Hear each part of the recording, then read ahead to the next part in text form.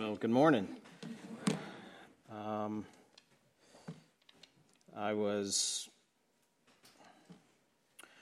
honored when I guess I should call you brother or pastor, Katie. But I was honored when Katie asked me about coming in and speaking to y'all this morning. And I just want to, before we move on from what we just saw, I want to spend just a moment about that and encourage you to return this evening and to hear from a missionary. And just a thought, if you or your family has never gone on a mission trip, it'll change you. If you want to throw some Miracle Grow on your faith, on your kids' faith, go with them. When they get old enough, high school, college, invest in your kids, and instead of doing spring break trips, have them go on a mission trip. If you've never been, go on a mission trip. It will rock your world. It will rock your faith. Most people have the ambition of going on a mission trip thinking they're going to go and change the world. But what happens is they come back changed. So just as a public service announcement, it's good for you. It's good for your faith. It'll grow you. So y'all have come here today for a church service, and that's why I'm here. And I hope you didn't come to meet me, because if you did, you're going to be disappointed. But what I wanted to do today is to come and share a word with you. And a word not from me, hopefully, but my prayer is that you hear a word from the Lord. Okay. And so let's just get into that for a minute. So let's just offer a word of prayer to begin with. Lord Jesus, Father, Lord, we pray that you would meet with us here today, that you would be glorified, that your children would hear something from you today, not from me, but from you. And I pray, Lord, that you challenge us and you grow us. And most importantly, Father, may we grow our faith in you, and may we strive to live every day of our life in a way that brings you glory and to show the fruit of the Spirit in our life. We love you. We praise you. We give this time in our life to you. In Jesus' name, amen. So just a little prelude. Who am I? It doesn't matter if you know who I am. Okay, let me just get that out from Jump Street. If you go through life and don't know me, then you've probably been just fine. But if you go through life and don't meet my Jesus, you're going to have problems and issues. So you've heard my name, my titles or whatever, those are not important, okay? One of the titles that I carry at this point in time is the medical director of First Option Care, the Crisis Pregnancy Center here. And so that's one of the monikers that I come to you today with, as far as advocating for a local crisis pregnancy center, which is a soul-reaching ministry. Okay, so it's not just about teaching moms about the pregnancy that they have and the baby inside of them, but they also reach out to them and present the gospel, and they reach out to the fathers as well. So that is a phenomenal ministry, and I know Brother Katie's talking about doing a love offering at the end. So I encourage you to invest in that, or other local crisis pregnancy ministries across the nation, and we'll get into that in a minute. But if you don't know who I am, that is perfectly fine, perfectly appropriate, and you're probably a little better off. But a little bit of my history, and this is kind of based off of how Paul would go in the New Testament. He would go and introduce people, and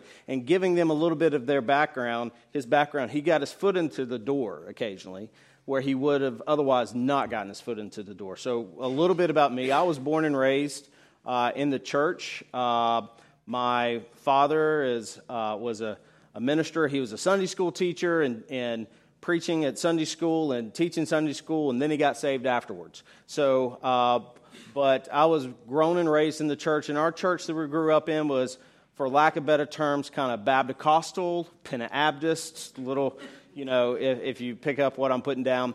But, and so I have that as a background, but the important thing about that is it's not about me. It's not about what label that I put on my faith. If you want to ask what denomination I am, I'm not. I believe the Bible from cover to cover, and I don't think that we're going to be separated into neighborhoods when we get into heaven. Methodist here, Baptist there, Pentecostal there. So it's all about Jesus. So that's the important background here for me. So we're here today. I feel kind of like a hired gun. If you used to watch FSU football, you could always know when Bobby Bowden called a timeout and came out on the field and got the team out in the huddle. You knew what was coming. It was a trick play, okay? So I am kind of the hired gun here today to come and to speak this morning on the topic of sanctity of human life. And if you're not challenged or pleased or happy or whatever at the end of the service, I blame KD. Because this is probably the third time he has heard me give a message or presentation on sanctity of human life and some other churches that we've been associated with in the past. And he probably remembers each of those times I never stayed on topic. So I'm not sure we're going to stay on topic again today, but this is KD's fault if we don't, okay? So let's do what we're here to do. Let's talk about sanctity of human life. So if you would, open your Bible or use your phone or whatever mechanism you have to read the Word. Psalm 139. Psalm 139, and I'll read verses 13 through 16. And I'm going to assume this is not the first time you've heard this. Okay. If you have the opportunity or able-bodied enough, I'd ask you to stand for the reading of God's Word. Psalm 139, verse 13. For thou hast possessed my reins, thou hast covered me in my mother's womb. I will praise thee, for I am fearfully and wonderfully made. Marvelous are thy works, and that my soul knoweth right well. My substance was not hid from thee when I was made in secret, and curiously wrought in the lowest parts of the earth. Thine eyes did see my substance, yet being imperfect, and in thy book all my members were written, which in continuance were fashioned, when as yet there was none of them. You may have a seat. Thank you.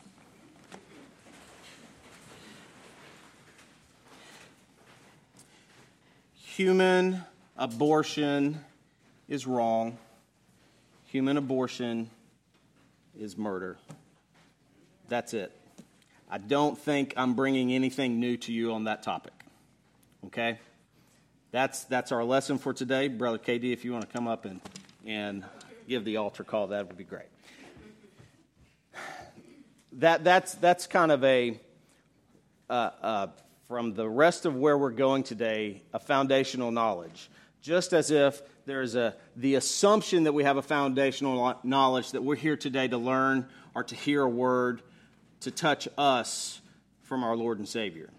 And you can't assume, but the assumption is that if you're here today, you came voluntarily, or you were dragged in by your parents, or someone else told you better be there. But the assumption is that you know or have or are seeking a relationship with Jesus. That's the other baseline assumption that I'm going to build off of here today. But as far as sanctity of human life, we've checked off our boxes here. We've talked about abortion; it's bad.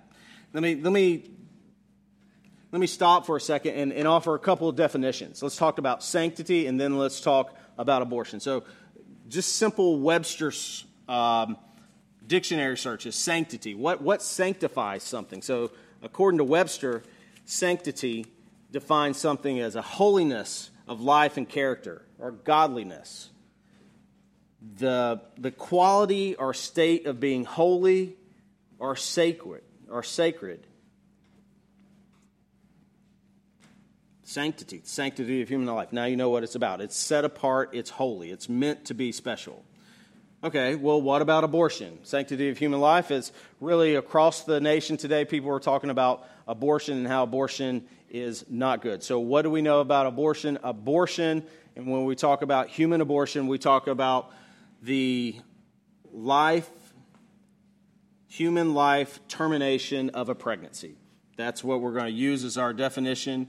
Now, there is a little bit of a distinction here from the medical aspect of things. There are, because we use that term in medicine as well, there's an elective abortion and then there's a spontaneous abortion. And for the common vernacular, when you hear someone talking about or debating about abortion, we're talking about elective abortions. A mother or father chooses or decides to terminate or reduce a pregnancy. Spontaneous abortions happen by accident. The mother did not choose. The mother may have been all in and invested and wanted and desired the pregnancy, but something went wrong and she miscarried. Okay, so medical terms, you've heard miscarriage, but that also is referred to as a spontaneous abortion, just so you don't get confused by someone debating and don't have the same topics or the same definitions. So, but to abort something isn't always necessarily a bad thing. Okay, so there's more definitions here besides just the concept of human life. Okay, you can abort things in reference to flight. You've heard military movies or missions, and the F-16 is zooming in on a target, and then something happens, and they get called off, and what do they say? Abort, abort, abort. They stop the mission. Or when NASA's ready to launch a rocket, and the weather's bad, they abort the launch. Okay, so it's also a termination or ceasing that we know of. Okay, so now we've talked about some definitions, sanctity. We have an idea about abortion and the multiple different aspects that it can carry into life. Now let's very quickly summarize the problem with abortion here today, and then we have some more ground to cover here. So abortion, this is no news to you. This is like a recap, basically. But abortion, basically 50 years ago, back in, I guess that was 73, legalized in the states from Roe v. Wade. And it was basically not... There are lots of legal problems with how Roe v. Wade was done because it didn't go through the legislative body. It was done by activist judges passing a judicial judgment that then became the rule and law of land. And that is some of the reason and background why this last year, back on June 24th, the Supreme Court backed up and overturned Roe v. Wade. And that's something that I'm sure you have all heard and something that we as the Christ-following community have been praying for decades and decades, and it is a win in the pro-life movement. However, what you need to know is that battle is not over. Okay, what we have done is we have gone from a national dictum, from a judicial movement. Now that battle has translated down to all 50-plus states and territories where that battle will be played out the way that it should have been in the past through the legislative bodies, okay? So that's just a quick little civics lesson, but that battle ain't over. We're not done talking about abortion in this country. The battle, as anything, is just now starting to rev up. And so when you have places like crisis pregnancy centers or these pro-life faith-based anti-abortion ministries, get behind them. They still need your support. You don't have to take a victory lap because the victory lap is not done, okay? It's not time to celebrate. And when you think about it, how did we actually get to this state? It has everything to do with re-education and to make people think that abortion is not that bad. Well, how do we do that? Well, we confuse the public by using all these big fancy medical terms and talking about a fetus or an embryo or a zygote instead of just using common sense and saying that's a baby. It's a baby, it's a baby, it's a baby. It's the same concept that Hitler used in Germany when talking about the Jews. He convinced his people and lots of others that it was okay to exterminate the Jews because they were less than. They were not human. They might as well have been a cockroach. No one is going to think twice if someone steps on a cockroach, okay? Because they're not equal to you. They're not a human. Well, that is the same tactic that the enemy used to convince a lot of people that may be good people, but they got confused about what the definition of is. They got confused about who is a baby and what is a baby, and it's like, oh, it's just a collection of cells. No, the truth is the truth, and the truth is that collection of cells is a baby. And that's why I stand behind my statement before that human abortion is wrong. Again, we're talking about elective abortion. Human elective abortion is wrong because it's murder. It's ending a life, okay? So, and if you think about it, when we talk about where the battle is now going from the political side of things, do you think that the state of Georgia is safe? I'll leave that up to you. I'm not going to really delve into politics here, but you've seen the political scheme across the nation, and you've seen different things happen with different cultural things and cancel culture and all the different things. Do you really think if it came up on a election tomorrow to legalize abortion in the state of Georgia, do you think you would be happy with the outcome or the verdict? I'm not so sure that I would feel that way, okay? So my point being, support your local crisis pregnancy centers and all the ministries that are involved in doing that and spreading the word. And again, it's not just about abortion, but also about a soul-winning ministry that you have in your own community here. There are other communities, Tallahassee, they have some as well. You hear about them on like Way FM or other radio stations that you'll listen to. Okay, so checking another box. We have talked about sanctity. We've talked about abortion. We've read Psalm 139. You can check your boxes. You're done. Maybe you even write a check here in a few minutes or whatever for the Crisis Pregnancy Center in your local community. You've done this. Wait till next year for next Sanctity of Human Life, right? So now, are you ready for the altar call yet? You want some more? All right, let's go. All right, so now that we've made it through that, let's get down to business. So, really, what I want you to focus on and think about here, because maybe abortion has touched your family. Maybe it is not. Maybe your childbearing years are past, but maybe you have children who will face crisis pregnancies. Maybe the abortion issue is so remote to you that you just don't care, okay? Hold that thought, because now I want to read to you the third definition of abortion listed in the Webster Merriam Dictionary online, okay? The third definition of abortion has nothing to do with aircraft, and it has potentially nothing to do with the life of a child. But the other definition of abortion says the arrest of development as of a part or process resulting in imperfection, to remain rudimentary. And then it mentions terminate a pregnancy. But you know how good dictionaries do? They lead you on to thesauruses and talk about synonyms. You know, synonyms are one word that actually means something that's close to it. So listen to some of the synonyms for abortion here. Abandonment, calling off, cancellation, recall, repeal, revocation. And so what I want to challenge you here today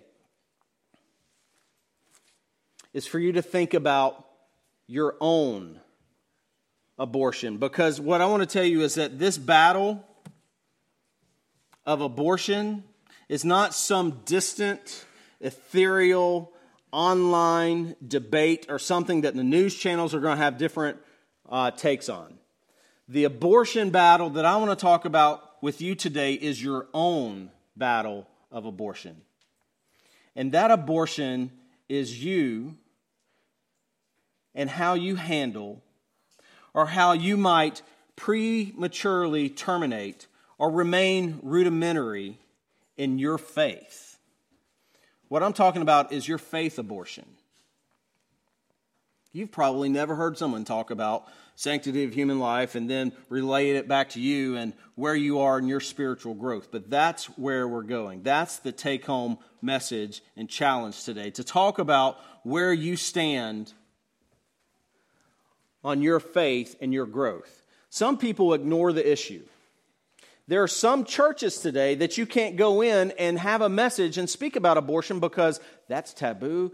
No, we don't talk about that. We're going to sweep it under the rug. Okay? I don't get that that's the vibe here at this church. Okay? What I see here, when I look out and I see stalwarts of the faith, I see people who are interested in being challenged, who want to know and want to grow in their faith with the Lord Jesus Christ. Because otherwise, why are you here?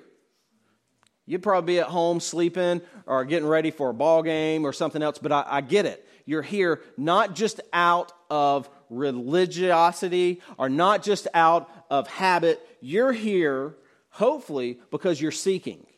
Okay?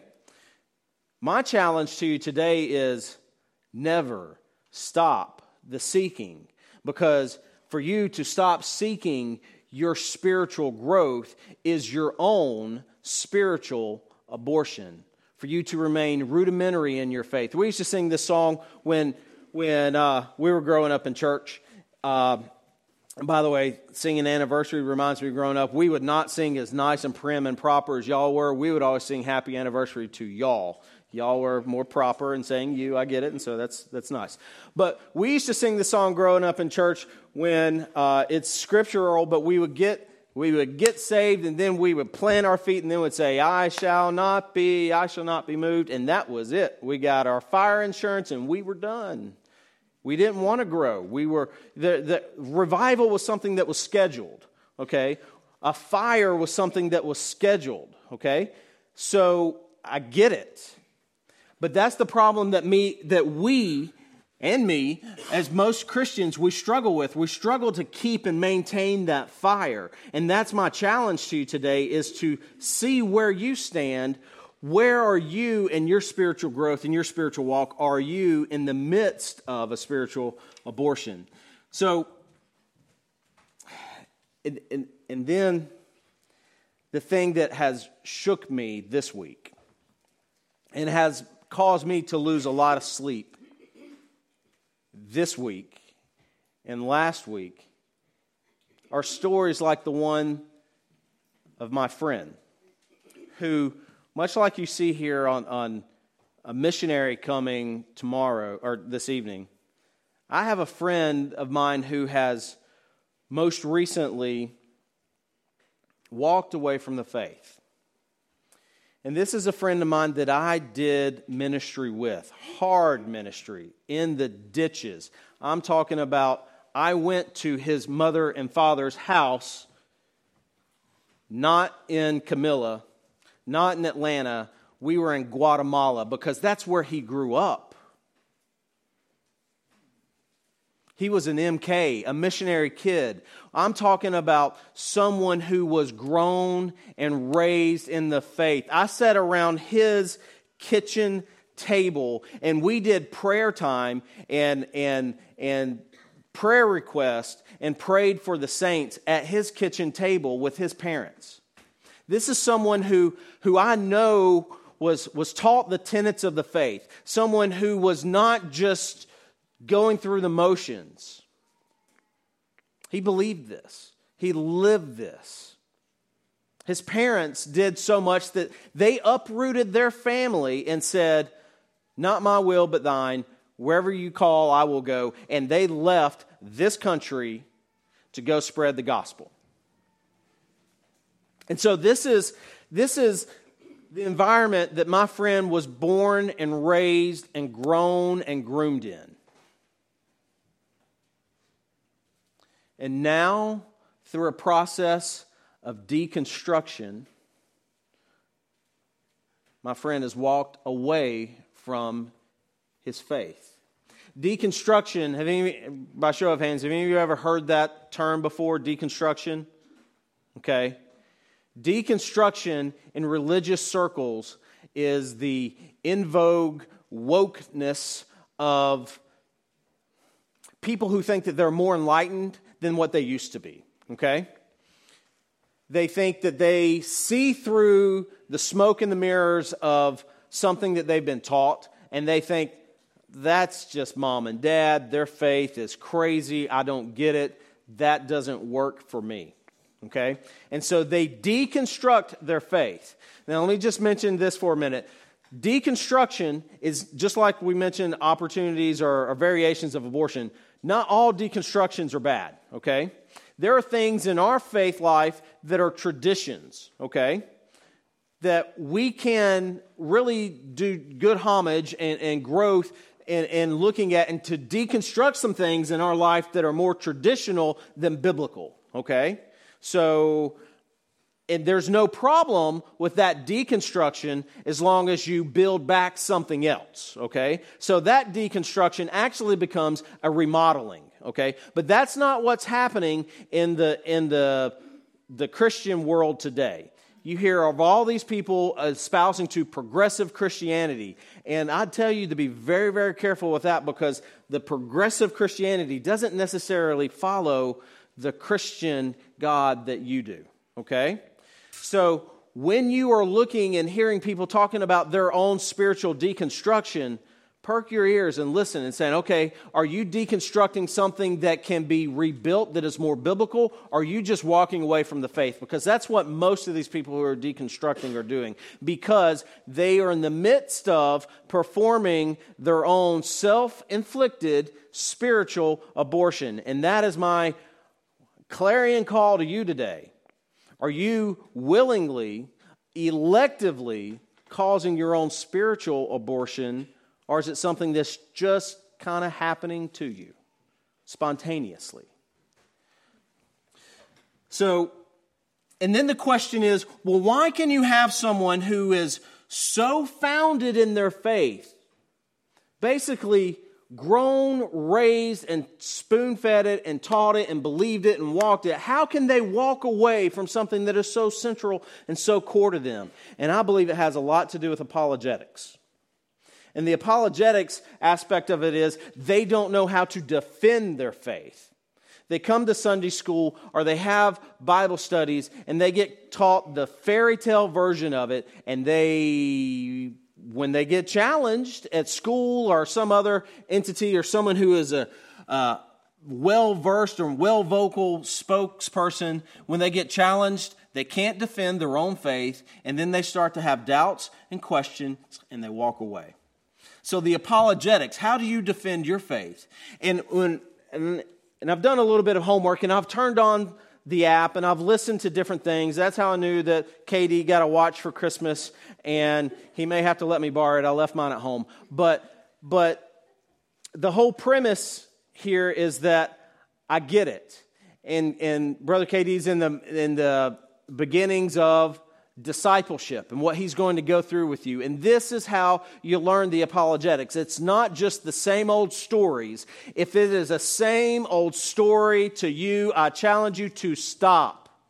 Stop reading it and get on your face and say, God, what would you have me to learn through this message that I've read 500 times? What is new in this verse? Why are you trying to challenge me with this verse? What new can I learn from it? Because otherwise, you are just being complacent and you are potentially implicit in your own spiritual abortion. God has something to speak to you through this living word. Why do we walk away? Why do people such as this who are grown and raised in the faith walk away? It's because we stop. We stop learning. We stop seeking. We don't give up all at once. It happens slowly. It's like momentum in a football game. It's not just one fumble. Maybe it's a penalty. Maybe it's a false start. It doesn't happen all at once, but very slowly, sometimes very quickly, that momentum can change to the point that the other team has the momentum, and you have to fight, and you have to fight hard to gain that momentum back. We get too busy. If you think about your life right now, you're probably mighty busy. We stop seeking. Our faith withers and dies like an unwatered plant or an unfed pet. Because we compartmentalize our faith to Sunday morning or Sunday evening or Wednesday night. We don't talk about it at home. We don't live it at home. We don't model it for our kids. Or maybe we do, but we don't anticipate or expect them to grow it as well. We don't give them spiritual responsibilities. Just like you give them spiritual responsibilities to help clean the house, to take out the trash. What are their spiritual responsibilities at home? If you're the mother or the father or the head of the household, it's your job to lead, because I guarantee you they will follow. But where are they following you to? Are you implicit not only in your own spiritual rudimentary cessation, but are you implicit in your children's? Now, there's a line there where you can do everything that you know how to do. Like my friend, his parents, they gave all. Why did he walk away? That's not on his parents, okay? There is a line where people make their own decisions. And it is their own spiritual faith. It is their own spiritual walk. And that's what I tell you and challenge you. You have to own it. You have to own your own relationship with Jesus. You can't get to heaven because mama prayed you in. You're not going to have a good spiritual growth and a good spiritual life because mama and daddy drug you to church. Or just because you had your name on the roll. Coming to church makes you as much as a Christian as going to a car lot makes you a car. Okay? You're here for growth, you're here for fellowship, and it's good. I'm not down-putting church. I'm just saying there's more to it than this. Where is this at home? Okay? What's going on at home? Are you challenging? Are you growing? Or are you complacently letting it fall by the wayside? And here is the American life, and we struggle. 2 Timothy chapter 1. It's where Paul talks to Timothy. In verse 6 and 7, he says, "Wherefore I put thee in remembrance that thou stir up the gift of God, which is in thee by putting on of my hands. For God hath not given us the spirit of fear, but of power and of love and a sound mind." And I almost guarantee you that's not the first time you've heard that verse. But the verse before that I want to focus on for just a second is when he calls Timothy to stir up the gift. How many of your spiritual gifts are sitting on your spiritual kitchen counter like cookie dough that you stirred up at one point in time, but it's been sitting there for months and months and months and now is moldy and not worthy of consumption? Stir up your spiritual gifts is what Paul tells them. And then in the same chapter, verse 13, he says, "Hold fast to the form of sound words which thou heard with me in faith and love, which is in Christ Jesus." So you have to stir up your faith, and then you have to hold fast, because I guarantee you that there are arrows coming. You will be challenged in your life. Faith exercised. Is your faith exercised, or is it without works? What do we also know about faith without works? It's dead. Is that what you want your family or the world around you to think about your faith? Or do you have to remind people that you're a Christian? Or can they tell by the lifestyle that you live?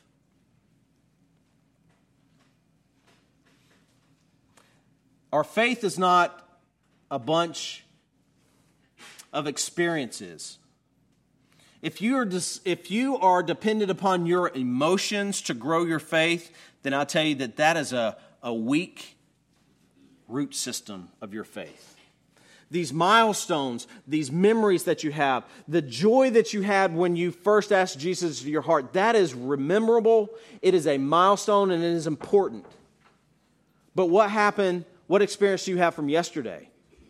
What experience do we have from today? Where is our daily faith? Where is our daily experience? Where is our daily encounter with God? Or are we still relying on our experiences from last month? or Easter, or when we first asked Jesus into our heart. If your faith is stale, if your faith is weak, if your faith is tired, then I would tell you that your faith smells like an old pair of dirty gym socks in the locker room on a Friday night after a football game, and it stinks, and the world knows it. And some of you, I know, knows what that locker room smells like. I've been there with you. It is rank, and you wouldn't wish it on anybody. But is that what your faith testifies to the world? What your relationship with Jesus is like? Is your faith stale and rank? Or is it vibrant? Where's the fire in your faith? Do people, when they encounter you, do they encounter you or do they encounter Jesus? That's what we're talking about. Instead of having and living through an either planned or just unplanned spiritual abortion, the way that we prevent that is to keep our faith strong and our faith daily in our daily walk with Jesus.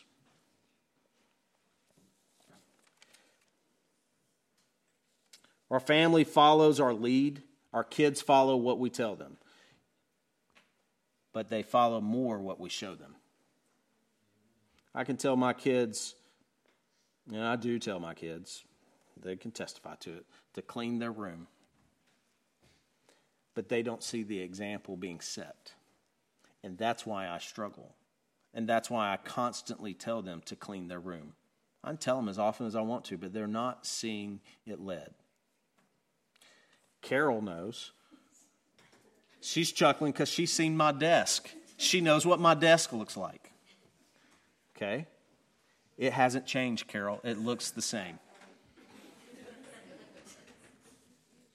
There's some spiritual disciplines that we must get out of our comfort zone and challenge ourselves with if we expect to grow.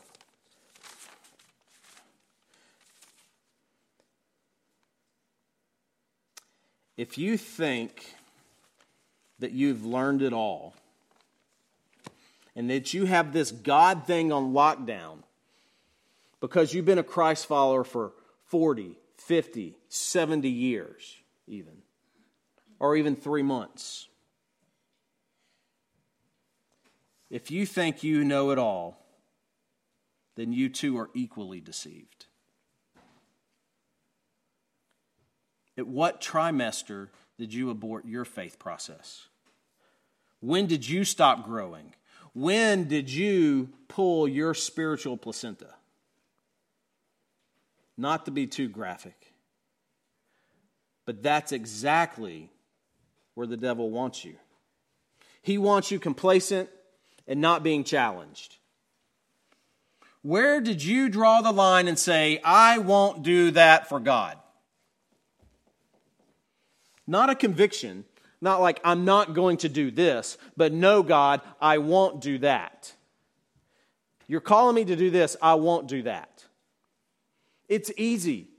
We're born and raised Baptist. We know that. There are lots of don'ts. Danny talked about last week when the children of Israel, they had the Pentateuch, they had a don't for every day of the week, 365 don'ts. But I'm curious, why do we pick on some and not others? Why do we stop our growth in one area but not challenge ourselves in another area? Just throw this out there. I told you I'm Baptist growing up here, so you may not listen to a thing I say after this, but I'm going to challenge you. Where do you draw the line in your spiritual growth? Yeah, no, we're not going to drink beer. We're not gonna do that, or maybe you are. Oh, my Methodist brothers, they're fine. My Episcopalians, they drink all day long. But you know the difference between a Methodist and a Baptist is the Methodists will talk to each other in the liquor store. Okay, the Baptists do it quietly. Okay, why do we draw the line there? What about some of the other things? And I get it, and I'm not going to get into doctrinal bashing or anything like that. But what about some of the other gifts? And there are some philosophical issues and things, and I get it, and I'm not going to make you mad at me, KD, but what about some of the other things? Some of the other spiritual growth things? What's up with this whole speaking in tongues thing? Okay, what's up with the laying on of hands? What's up with the gifts of healing? Okay, and you may, again, not hear a word I say after this, but I spent time praying in tongues over this ministry, over this message today. And you're like, whoa, okay, we're done. Okay, that's not my point. My point is, where did you draw the line? Where did you draw the line in your own spiritual growth? I don't have the answers, okay? Don't look to me, okay? Don't look to the guy on TV or the gal on TV. What I'm telling you is, stir up your faith. Or have you stopped? And then hold fast. But don't stop growing. Paul challenged Timothy, keep growing. Keep striving. There's a passage where he talks, Jesus and the vineyard keeper, about a tree that he was ready to chop down. And he said, just wait. The vineyard keeper said, wait a little while. Let me dig it. Let me dig the ground up. Then let me dung it. Let me throw some junk at it. Let me throw some fertilizer at it. I'm telling you, dig at your faith. Fertilize your faith. Stop being spiritually lazy like most Christians are. I'm not pointing fingers at you. I'm pointing fingers at me. But if I know I have this issue, then it's probably an issue in most of our other lives. Because I'm not going to keep you here all day, but I just want to illustrate this point for a second. How many of you, just for giggles, how many of you, and I thought about having you stand up and sitting down when you can't. So let's do that for a second. Do me a favor, everybody, just for a break for a second. I promise I'm going to get you out of here before lunch or dinner. But just for a moment, everybody stand up here for me if you're physically body enabled, okay? All right, now everybody is asleep, is back awake again. We're good. Got the juices flowing for a second. Okay, simple exercise. When you can't do what I'm going to ask you, if you can do this, then sit down, okay? How many of you can name five superheroes, okay? If you can't name 5 superheroes, have a seat. By that I mean like Marvel, DC, whatever, okay? You got it? You got 5 superheroes? Okay, very good. Really? Hardly anybody sat down. You're doing a great job. Okay. All right. How many of you can name 5 SEC schools? Southeastern Conference football teams. Can you name 5? Okay. We know who the sports fans aren't. Okay. We got it. That's fine. There's no shame in this. Okay. It's just in illustrative purposes. Okay. How many of you can name 5? And I'm going easy on you. My list here says 10. Okay. How many of you can name 5? If you've sat down and you can do this, I'm sorry, you're still sitting down. How many of you can name 5 TV or YouTube channels?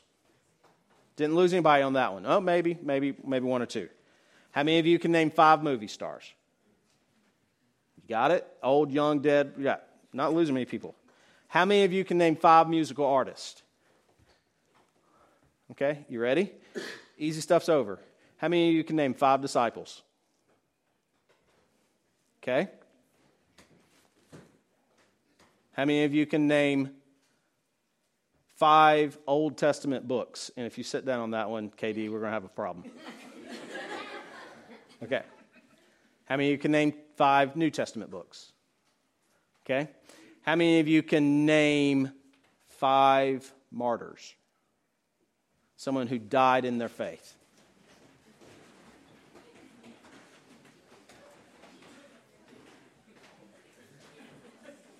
There's no shame there, okay? This is not me picking on anybody, okay? Yeah, okay. Most of you, if you can name 5 disciples, most of them were martyrs, okay? Okay, so I'll give you a balance, okay? All right. Tyler's like, y'all stop so he can quit. Okay. If you're still standing, it's okay. How many of you can recite the Lord's Prayer And some of y'all are going, oh my. You know what? I'll just be honest with you. Every single Friday night, they're down there. The football coach leads them in the Lord's Prayer. And I get lost, and I can't remember it, so I just start praying over the boys, okay? All right? But they do that every Friday night. That's what they're doing. They're doing the Lord's Prayer. It's not vain repetition, okay? How many of you can cite a creed, a religious belief? The Nicene Creed, the Westminster Confession. Really? Really? Okay, if you can, sit down. We got a couple. All right, we have a couple Rich Mullin fans, by the way. If you haven't heard the Rich Mullin song from the 90s Creed, it's a great song. Not the band Creed, but the song Creed. The tenets of our faith, okay? Oh, y'all are smart. What am I going to do to make y'all sit down? How many of you, okay, can quote from memory a single chapter of the Bible? Okay. All right. You got it, right? You got the point is illustrative of the fact that we know as a community, as a culture, we know so much about the world we live in today, but how much about our own faith that we espouse, how much of that do we know, and how much of it do we have written on our heart, and how much of it do we live in front of the community that we see? There is, it's on another piece of paper, and so bear with me. I'm going to do my best to remember the quote. But it's from, if any of you remember the Christian group DC Talk from back in the 80s, 90s, they had a famous album called Jesus Freak, and one of the songs was called What If I Stumble? Okay, and at the very beginning of that song, I wrote this down because I'm studying to figure out how to engage conversation with my friends who's walked away from the faith. But at the very beginning of that song is a quote. He says, "The single greatest cause of atheism today are Christians who confess Jesus with their mouth but deny Him with their lifestyle." And that is what an unbelieving world today simply finds unbelievable. What is your lifestyle? What is your testimony? KD is not the only one up here preaching. If you wear the label of Jesus, if you have told people that you are a Christ follower, you are preaching 7 days a week, 24 hours a day. The question is, does anyone want to hear your sermon? Are they just there picking you apart? Y'all have critiques about my sermon today. I get it. I do too. It's not very fluent. But the point is, you are ministering to the people around you. Are you ministering with the stagnated, previously aborted spiritual faith that you're relying on from the 80s? Or did you have an encounter with Jesus yesterday? Do you see the difference? That is my point today about sanctity of human life. Don't allow Satan to trick you into prematurely terminating your faith. It is a daily faith. It is a daily walk. It is something that you need to challenge yourself to grow and not be lazy and go home and turn on the tube and let the world go by, because the world can see how sincere you are. And I promise we're going to wrap this up. I only have 10 more points. No. If your relationship with God is always a comfortable one, now hear me. If your relationship with God is always a comfortable one, then you're probably doing something wrong. He is a loving God. He's my best friend. But He's also my Father. And He's going to challenge the stew out of me. If it's always comfortable, maybe it's because you're terminating it. Maybe it's because you're not being still and listening. Maybe it's because you're the one who says no and walks away before he even gets started in his conversation. The Bible says to be still and know. The Bible says that He is to be found in the secret place. That means you have to look. You can't just flip a Bible open and read 3 verses and think, okay, God, I gave you a chance. You missed it. I did my Bible reading. I'm reading through the Bible in the entire year. That was another one that was coming if we still have people standing. I read through the Bible. I did my due diligence. But did you listen? Did you allow God to speak to you, or was it all a Christmas list to a Santa Claus in the sky? Are you having a conversation with God? Are you allowing Him to speak to you? And to do that, sometimes we have to slow down and get ourselves out of the way. Don't be fooled by your emotions. An emotional experience is wonderful, but it's like trying to prove God to someone else. God does not need to be proven. He will prove Himself to you. The question is, how much does He have to prove to you? Will you have the faith as a child or the skepticism of an agnostic? Cry out to your God and then shut up. Cry out and listen. Expand your growth. And as I wrap this up, and KD, you really can get ready. As I wrap this up, a couple of the things that God's been growing me in is the thinking about these big questions in life. I'm really doing some soul searching because I want to give my friend the due diligence that he needs, that he deserves. Because I don't want to come with some platitude of like, oh, well, you just didn't listen to God, or you must have been in the wrong church, or what happened? Maybe you never really did get saved. He's asking tough questions, but you know what I'm proud of? He's asking questions. When did you stop? God still has something to teach every single one of you. And you know when He's done? The day He calls you home. And then you'll really learn. But until that time, we have growth. Die to self and die to the Word. Die to the world. There's one area that God's growing me in and trying to learn about Him and comprehend with my feeble mind different areas. And just for giggles, as we really do wrap up, do you know God will not be mocked? My father's favorite Bible verse, and that was another thing we were going to do. Can you quote more than one Bible verse? Some of y'all would still be standing. But my father's favorite Bible verse was Proverbs 3, 5, and 6. And I can just tell you, if I tried to quote it to you, I'd misquote it. So, but you know it. You've heard it. And to not look like a blooming idiot, I'm just going to read it. Trust in the Lord with all thine heart, and lean not to thine own understanding. In all thy ways acknowledge Him, and He shall direct thy paths. And so trusting God and trusting His Word, when He says He is the same yesterday, today, and forever, He means it. It's not a trick. One of the things I'm learning about God is God and His extra dimensionality, okay? We live in a 3D world, okay? Height, breadth, width. We measure 3D objects. You can see this in 3 dimensions, not just 2, okay? So we live in a 3D world, but let me tell you, our God is not limited to this 3D world. God can be the same yesterday, today, and forever. He can experience Abraham and the cross and you today at the exact same time,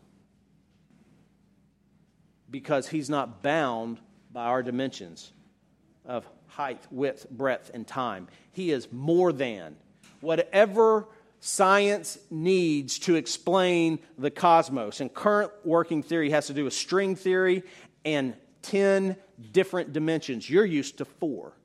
10 dimensions, and then it shrunk back down to 4. However many dimensions science needs to explain what happened, whatever, by definition, God is one more, because He is above all and can see all. And let me tell you this too, God's not limited to one dimension of time. Just like we talk about measurements of length and mass and time, God can have more than one time dimension. He can have more than 3 time dimensions if he wants to. But if you put him on a sphere, let me just tell you this. I'm closing, KD, I promise. But how many degrees are in a triangle? Anybody math major? Anybody know this? How many? Yes, ma'am. 180 degrees in a triangle. And what if I told you that I can draw a triangle for you that has more than 180 degrees? You're like, yeah, impossible. You're right in 2-dimensional Euclidean geometry. But if you go to 3-dimensional non-Euclidean geometry, I can draw you a triangle that has more than 180 degrees. Believe me? Simple math exercise.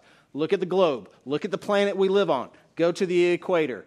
Put a line perpendicular from the equator to the North Pole. Then go somewhere else on that same line, the equator, perpendicular. Draw a line to the North Pole. You have 2 90-degree angles. But what have you just formed?